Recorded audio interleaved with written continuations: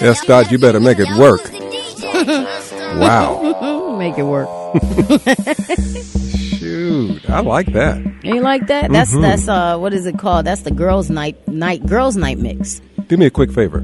Yeah. Let's wind it back just for the very beginning of that with S. Dot, because you say something at the beginning. Oh.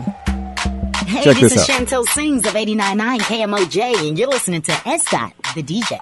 To all the ladies in the place with style and grace. To all the ladies. That's my favorite part of that whole mix. That's every mix. Every S. Dot mix, I'm on the intro of it. You know that. Man. And he did that without my permission. Thank you, S. Dot. I see a check coming. Right, just like we got for Ron Harris, who's on the line currently right now. Good morning. Good morning. Good morning. How you doing? All right, how you feeling? Feeling really good today. Real good. He's a Minneapolis Chief Resiliency Officer, and I've got a quick question for you. We're talking about voting this morning, and I'm reading information from the Minnesota Attorney General's office about private security firms being at the polls on the election day. As far as I can tell, this is an illegal act. Is that correct, Ron Harris? Yeah, that's against the law. You know, there shouldn't be paid security. What we're calling that is voter intimidation, and unfortunately, we're seeing voter intimidation all across the country and in our own state, which points to the importance, I think, of this election. So, what should people do if I go to the election in my community? If I go to one of the pop-up polling sites, what do I need to do if I see something like that? Armed guards or people in uniform or people, just trying to dissuade me in some way, Mr. Harris, from voting? Now, I believe that the Secretary of State's office has a voter protection line, a voter protection hotline that you can call. And let me see if I can find the phone number to share on the air here real quick. Okay. Well, while we're looking, I can't find it, but if you go to mnvotes.org, that's the Secretary of State's website. There should be all the information that you need to know on there. And make sure you give them a call. At the hotline, people are going to be working around the clock on both early vote days and on election day itself to make sure people feel safe as they cast their votes. We're talking about voting this morning with Ron Harris, the Chief Resiliency Officer from the city of Minneapolis. And is it too late to register? It is too late to register early. However, in Minnesota, you can register on election day. So if you just bring, proof of address, and that's it, you can register to vote on election day itself. But it is too late to register early. So what do you need to bring to the poll if you want to register the day of the election?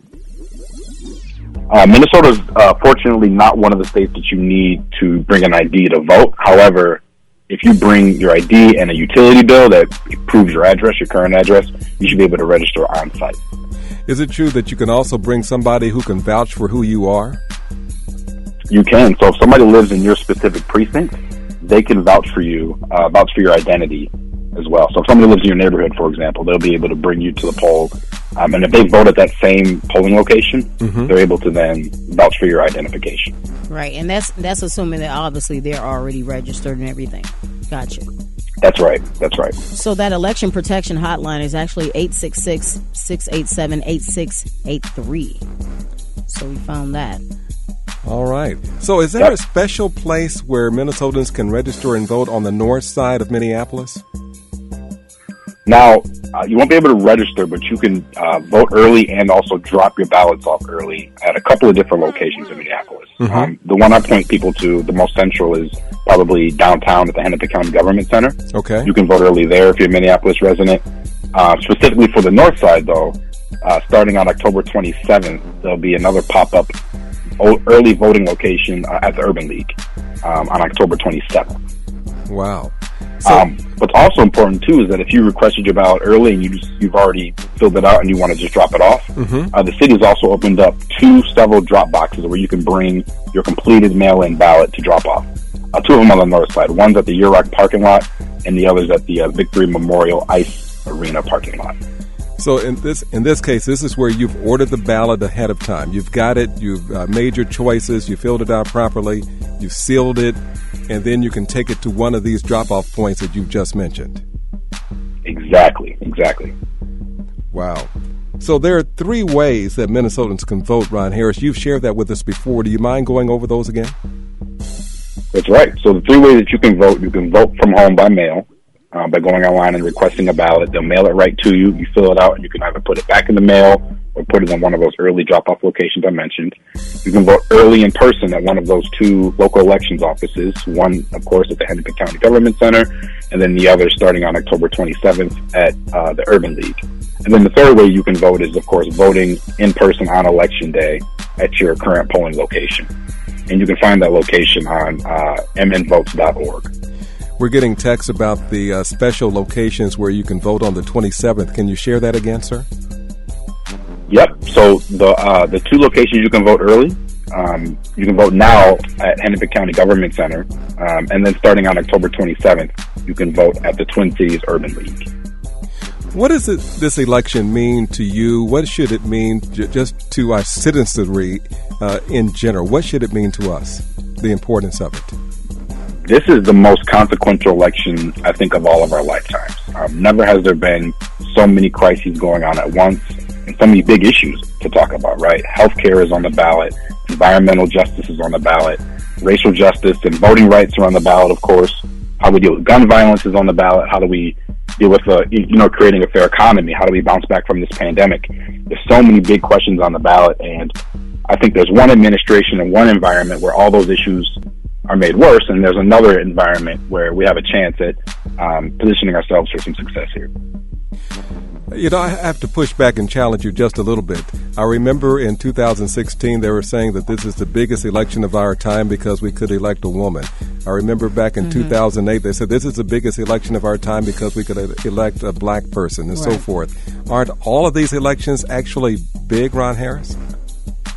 Absolutely. I think all these elections are big, but I think that they're consequential for different reasons. Right, the challenges that we were facing in 2008 and 2016, unfortunately, pale in comparison to the challenges we're facing in 2020. And I think identity is very, very important. I think we have an opportunity to elect the first black woman in the White House, and also issues are important as well. Right, people don't live their lives based on identity alone. Right, we're impacted by things like inadequate access to affordable housing. We're impacted by things like an unfair economy that most of the money goes to the folks who already have money. We're impacted by when people try to take away our health care.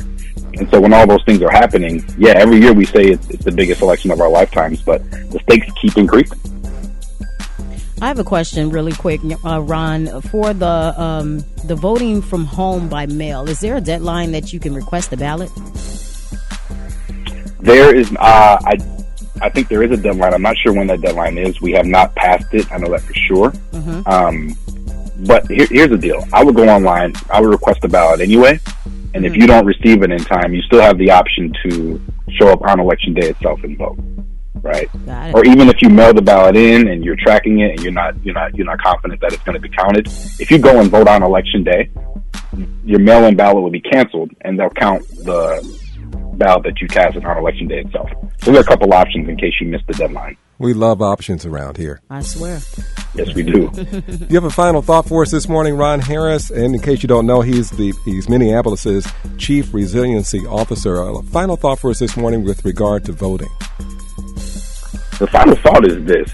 We have, and I mentioned this last time we had a conversation, that we have incredible power to shape the future of our democracy. And that you talked earlier about people showing up at the polls to intimidate voters, and there's ads all over the place with misinformation and people trying to convince us that our right to vote isn't important. But if our right to vote wasn't important, they wouldn't be spending billions of dollars to convince us that it isn't. And although voting is not going to be the one thing that saves us, voting is consequential. Voting is part of the recipe for how we create a better world. So don't leave any power on the table. All right. Well said, sir. Can't thank you enough for being with us. We were talking in the green room warm-up that you're a part of our morning team, sir. Hey, I'm always happy to join you guys on the morning team. It's an honor to have a conversation with you guys. It's an honor to be with you. Thank you so much. Thank you, Ron. Thank you. It's 21 minutes past the hour of 8 o'clock. Another member of our morning team is Larry Fitzgerald.